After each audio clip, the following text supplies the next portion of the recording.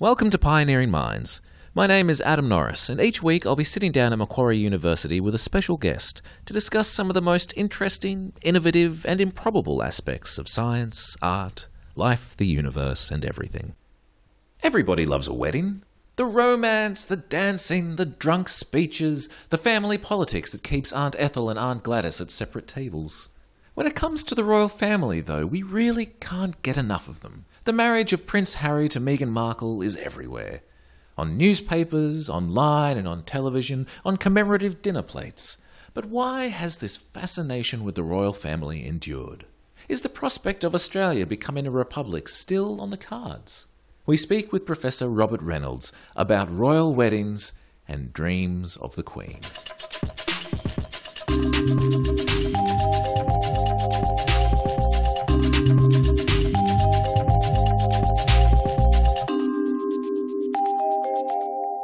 Well, we're here today with Professor Robert Reynolds. Thank you very much, Professor, for coming along and joining us. My pleasure, Adam. We're going to be talking about all things royal today, which is interesting because royal weddings have been part of our cultural identity since Europeans really first came to Australia in a way. There's this strong sense of national identity that comes with lineage. So I thought it made sense that pairing up with an heir to the throne in the days of early empire, it makes sense because it's a bit more vital in what our nation building is going to be. But today, we still seem to be just as curious and just as fascinated by them. So why do you think here in Australia of 2018, a royal wedding is still a big deal?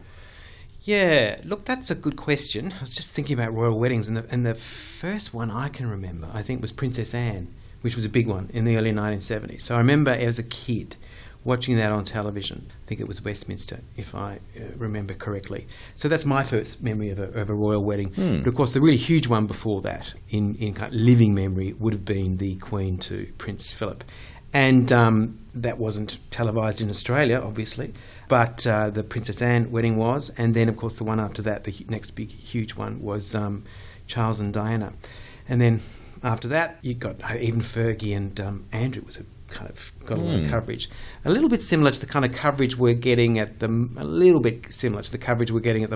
with Harry and Meghan Markle, because Harry, like Prince Andrew and Fergie, Harry's the second in line to the throne. Well, second in line to his brother, who's he's fourth. But you know what I'm in that particular generation, he's the spare, the heir and spare. The heir and spare. I haven't heard that before. That's the heir and spare. So in that sense, there's a little bit of similarity about these two weddings in that Fergie. She was... I'll get to the national while we're interested at the moment, but let's just stick with the royals because they're so fascinating. I mean, Fergie was the Duchess of York. Sarah Ferguson was... She wasn't aristocracy. Her family was part of the royal circles. They were part of the horsey circles, I think. Her father was a major and I think was involved with the Queen's horses, and she knew the royal family, so they were kind of establishment but not aristocracy. And Prince Anne had actually married someone who wasn't an aristocrat either. So that generation, it was that generation who started to really marry outside of other European royals and then beyond that other British aristocrats, because of course Princess Diana was a very old lineage aristocrat, the Spencer family, very old English aristocratic family. So there's some similarities between Prince Andrew and Fergie and Prince Harry and Meghan Markle, but this, as my colleague Claire Monagle has said, the interest in this marriage has kind of gone through the roof, partly I think because Markle is such an unusual choice for a royal bride. I mean, she really is. This is kind of groundbreaking if you think about royal brides, in the sense that she is a divorcee, biracial. She's had a career, a very high-profile career before she married. So I think part of the interest in this royal wedding, is because of the figure of Meghan Markle. But look, we as a country, we are still interested in the royal wedding. I don't think we're interested in them in the same way that we would have been back in the late 1940s, when Princess Elizabeth married Prince Philip of Greece and Denmark, I think his title was, because then there was a strong sense that this family the Windsors were very much part of our cultural identity, very much part of our political lineage. We were an overwhelmingly English, Anglo-Australian nation. So many people back then still thought of England as the home country. It was not an uncommon kind of phrase to use. So there was a really strong sense of connection with the royal family and the empire. Now, I think that sense of connection with empire has completely disappeared. There's just a residual. There's the residual, after effects of that relationship, obviously. So I suspect our current relationship with Markle and Prince Harry, I still think it's not completely, but it's partly about celebrity. These are, in terms of celebrities, royals are kind of A-list celebrities, or they have the potential to be if they want to be, because they're there for life. They're fabulously wealthy, although their money is officially, they may not spend it all themselves, but the Queen's got millions and millions of dollars, hundreds of millions of dollars. So they're fabulously wealthy. They live in these huge castles. They have titles. It's like a movie, the royal family. I was wondering if there is just a sense of the elaborate pageantry and the melodrama that goes into all of this, given that we see the Kennedys in the US is often referred to as this Camelot inspired thing. Yeah. If we are just we like that idea of a ruling elite that we can follow them like creatures from a fable. Yeah. Well, I guess so. I'd say that it's celebrity is one component of our interest in this current wedding. But the other one is the kind of interesting role that the royal family plays in people's lives. Now, I dream regularly about the Queen, sadly enough. Last week I had a dream about Prince Edward. I was mates with Prince Edward and Countess Sophie, which is kind of scraping the barrel, I think. It's still not bad company to keep in dreams. It's not bad. But there's something about the royals that we grow up with them. They will be there. We assume they're going to be there for the rest of our lives. They grow old as we grow old. They're these permanent fixtures. So there's something about the continuity and the kind of familiarity but distance, which is what, when the royal family is working well, that's what they can do well. It's when they get too familiar that the Windsors move into trouble, I think. So there's something about that constancy in a world that's changing.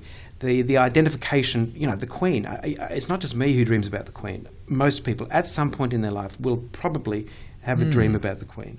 I think the role they play in our psyche is kind of interesting too. That is an interesting thing, that there is a psychological reassurance that we get from the royals, and puts in mind a somewhat grim, but an article I read in The Guardian not too long ago about the mechanics that are in place for when the Queen passes away, and the BBC will sound alarms, and there's going to be bells ringing throughout England, and public spaces turn into they have these functions all along that people don't really know, because most people have never seen the death of a monarch in the Commonwealth. It will be stronger, of course, in the UK, but psychologically speaking, what do you think Australia will? Yeah, look, I definitely think it will have an impact on people. What kind of collective impact it has, I'm not sure. But I think, the last monarch to die was 1952, the Queen's father. Of course, the Queen Mother died a few years ago, and her funeral too, but she was a consort, not the monarch. Her funeral had been, for many years, elaborately planned. I think they did kind of loose dress rehearsals yearly or whatever. There was a code name for the event, and as with this Queen, though, it was, as I read that article too, elaborately detailed, planned what's going to happen. So I actually think yes. So when she dies, I suspect it will have a real impact on people, because again, it's this. We've all known the Queen. She's now 90, in the sense that she's been part of our cultural life, part of our political life, and I'd say kind of somewhere she's in there in our unconscious somewhere. So she's in her 90s now. She's been monarch since 1952. When she goes, that will be registered. It'll be registered as a loss, as an absence.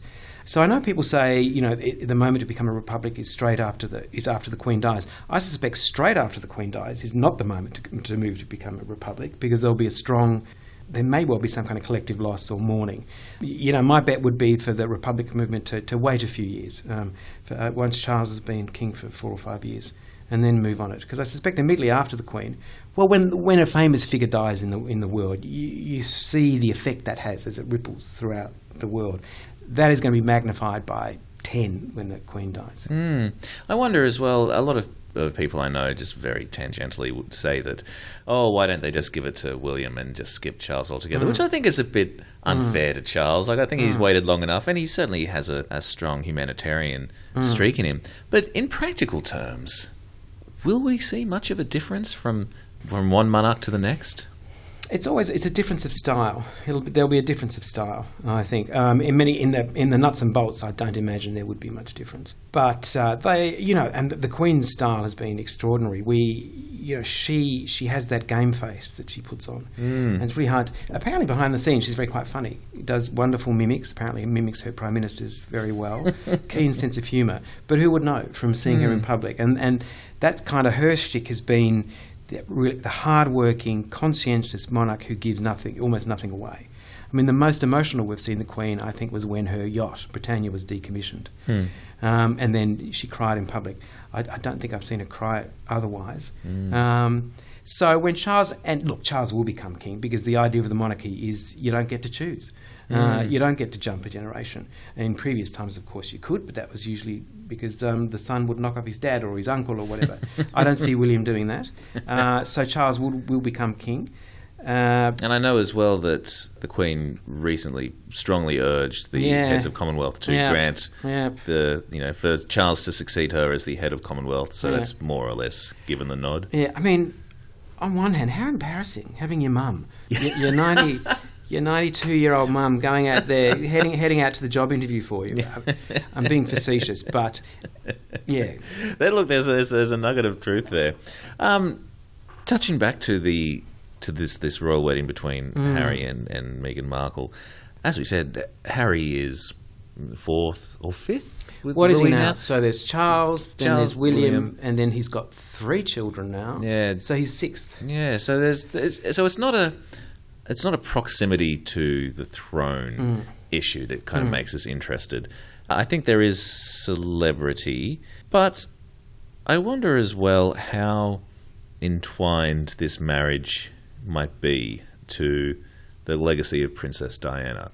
If there's a sense of, since her passing, we've been watching the boys grow up. We want to see them do well. We want them to have a good life. Do you think there is an element of nurturing there? I feel like I'm placing too much kindness in greater society, but of wanting the best for them. No, I think it's funny you say that. I think there's something in that. There's that image which is kind of imprinted on many people's minds of William and Harry walking behind their mother's coffin, which I think has since been acknowledged that was a pretty awful thing to do to 2 young boys, to put them in public, to walk that long distance, grief-stricken behind there, and not show any emotion behind their mother's coffin. So I think there is that, and there is that sense of wanting them to do well, of wanting them to be happy. There's something universal about a child without a mother that kind of tugs at our heartstrings. And of course, Princess Diana was such a charismatic figure. Her loss was felt very deeply. That kind of collective mourning that was experienced after Diana's loss, particularly in the UK, was an extraordinary cultural moment. So yeah, I think there is the legacy of an after effect of Diana in the goodwill towards Harry. Like that said, she was an extraordinary character, Princess Diana, and Kate, the Duchess of Cambridge.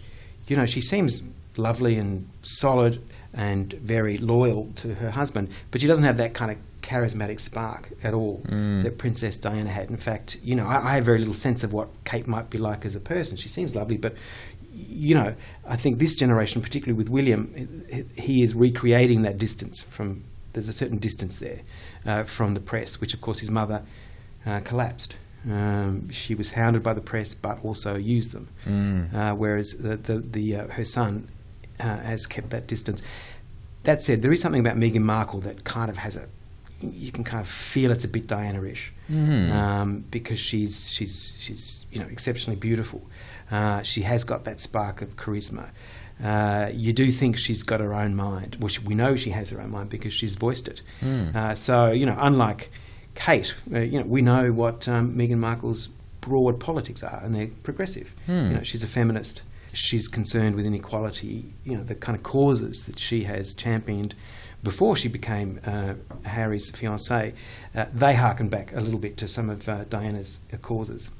Do you think we are seeing a new twist in the evolution of the monarchy? Because, as we've said, there have been deviations from marrying purely within the aristocracy before. And Harry and Meghan, I mean, it brought to mind Edward VIII and Wallis Simpson. Although Edward was king, Wallis was American, was divorced. And that was a momentous deal. He, of course, abdicated, which Harry isn't going to face. But do you think this is a sign of the monarchy is changing with Absolutely. the times? And, they're really smart, I think, the Windsors. In some ways, they're smart and canny. They really want to preserve the family, the firm. Up until recently, the Windsors were effectively a German royal family. They came over with George I from Hanover, effectively minor German princes, who then married other German princesses, and this went right on into the 20th century. I think the Queen Mother is the first non-German or Danish Queen consort in centuries. Before that, it was Germans marrying Germans. But she, of course, was an aristocrat, Scottish aristocracy. So then you get Charles marrying another aristocrat, British aristocracy. So you can see they're moving from the we need to marry other royals to we can marry British aristocrats, to the next generation where they've moved right outside the aristocracy and even and right outside the establishment. Because the Duchess of Cambridge, her parents, I think, were her mother was a flight attendant, her father a pilot, set up their own business. I think her great-grandfather was a miner. That's the shift there. I think that is the huge shift there when William marries Kate and they go completely middle class. And that's smart because they had to do it. It's kind of a democratising, if you like, to a certain degree of the British royal family. And it's clever. I think it does make them seem more accessible as well. I don't think everybody's going to be running out thinking, well, clearly the path is laid now that I can marry into royalty, but I think it adds a bit more of an accessibility or a human touch. Yeah, absolutely. So we touched on the idea of the Republic debate and waiting for the Queen to pass away and whether or not the movement would immediately kick into gear or if some time would come. What do you think is in the Australian character to see us shift from a PM to a president? Do you think it's something that we're interested in? Are we willing to adopt a whole new form of government? Look, I think the Labor Party is clever I think their policy at the moment is to do this in two stages. Is it a plebiscite to begin with to say, do you want to become a republic? The polls, they vary, but look, the problem is that I think maybe most people might just say yes, but there's very few people who are passionate about it. And if you're going to make a big change, you've got to have passion. You've got to have momentum, because it's too easy to oppose change. And as we saw with the referendum in the late 1990s, that got torpedoed by monarchists, very ably exposing divisions within the Republican camp over an appointed president or an elected president. Now, most people in this country want to be able to elect their own president if we do go that way. And I think that's a perfectly legitimate desire. It's just very hard for people to get excited about the idea of having a president that our politicians decide, that the two houses of Parliament decide on. So, look, I think the two things that prevent the Republic happening, in my mind, are that lack of passion, the lack of excitement, and the ease with which, the difficulty to argue for the case of change, and the ease with which those who oppose change can trot out arguments. I recall, I was young at the time, but I do recall during the referendum this minor storm about mateship being included in John Howard's the preamble. And the idea that helped torpedo the whole thing because it was such a ambiguous meaning, and what did it suggest? Do you think there is a unified Australian character that we can really tap into here to be able to bring any kind of change like that forward? No, not a character. I don't think so. I mean, no, I wouldn't have thought that, because we're just too diverse a country. So it would be more about assembling around a vision of what the country is and could be, rather than a character, I think. But I mean the difficulty again with the referendums too. It's got to be a majority of votes in a majority of states. That said, given that what happened in the postal vote last year, change is possible, even when Conservatives argue very strongly against it. So I can imagine that might have encouraged the Republican cause. But I'm not going to hold my breath because I don't want to go blue in the face. So your purely speculative sense of a future republic is a bit of a maybe, or is it a matter of time? I just don't know. Well, I'm 53. I really wouldn't know. I couldn't confidently say I'll see a republic in my life. I couldn't confidently say that. I mean, you really need, if you had a bad king, because remember in the 90s they went through a few horrible years. The Windsors, the divorces, the sniping between Charles and Diana, the death of Diana and the way the royal family dealt with that, and a Prime Minister, Paul Keating, who strongly pushed the Republican cause. So there was, and this was the end of 15 years of 13 years or whatever it was of Labor social democracy. So that was kind of the moment to do it. But what really torpedoed it was the election of a Howard government and a Prime Minister who was determined to make sure it didn't happen and played his cards very well. He's a very expert politician. Speaking of expert, I know that one of your specialities is looking at Australian post-World War II history, but particularly in sexuality and identity politics, which I imagine over the last 70-odd years that there would be a lot to cover. It would be a good time to study this. Yeah.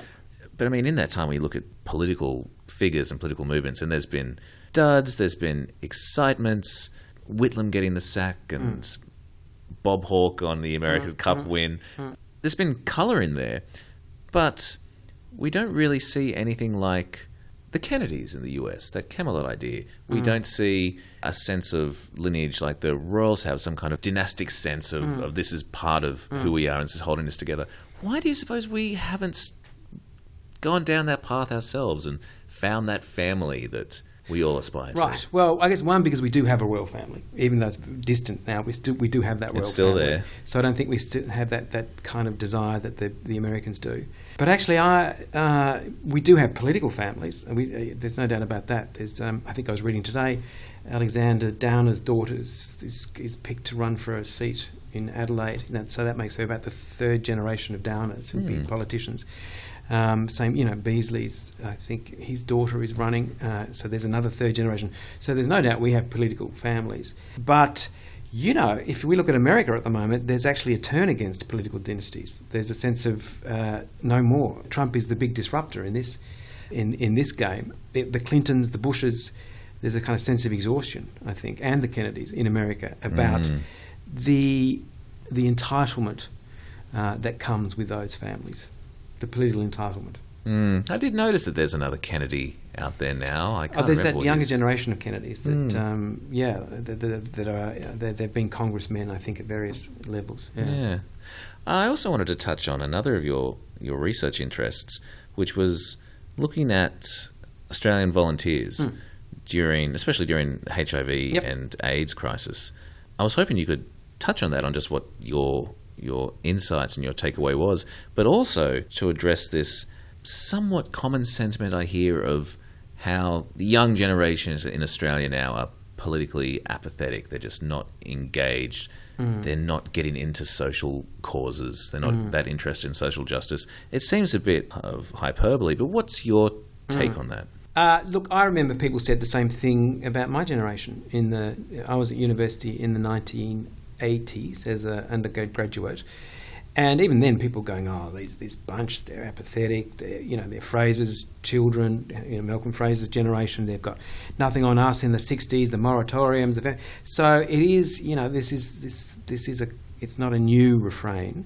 And so I always get a little bit sceptical about it because there can be a little bit of an older generation saying, you're not doing the things that we did, therefore you mustn't be doing anything important. Whereas, look, it's funny, I was watching recently an interview with Billie Jean King, the tennis, she's now in her 70s, and she was saying how much she loves the young generation because to her mind they are really politically minded.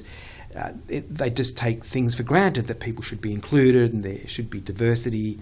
So yeah, I'm not pessimistic, and I feel suspicious of the line that the younger generation are apathetic. I mean, goodness, if you look at the way in America how the high school kids have been responding to gun violence. It's remarkable. The Me Too campaigns, you know, who knows, we may be on a moment of renewed activism. I like that idea that coming into a generation who takes for granted inclusion and equality. It's not something that has to necessarily be fought for anymore because it's just a given. Yep. Before we run out of time, I'm also interested, Professor, in just what your upcoming projects might be. What is the research just around the corner? Right. The research just around the corner is, I'd like to, because I've been doing these interviews of this project of interviewing people who volunteered during the epidemic, the AIDS epidemic, and those interviews have been fantastic. I'd like to do more of that. I'd like to, because I'm an oral historian, so I'd like to interview people who lived through the epidemic, particularly in Sydney, which was the epicentre of the HIV epidemic in Australia, to get their sense of how they lived through that era and how they survived it and the long-term impact of it. Because I'm quite interested in ideas of trauma. I imagine there would be several oral history organisations out there now who are collating various stories. Yeah, it's absolutely, no, it is. What I would do somewhat differently is that I'm a historian, but I've also been trained as a counsellor and psychotherapist. So I can kind of bring those two domains of the historical and the psychological together. That's what would interest me. And if people are interested in learning more or getting in touch with you, how would they do so? Through the Macquarie University website, the Department of Modern History, Politics and International Relations. My profile's there. They can contact me via that. Easy peasy. Well, Professor Reynolds, thank you very much for coming along and talking about the Queen and dreaming about the Queen. Yep. And hopefully we'll talk to you again further down the line. Thank you.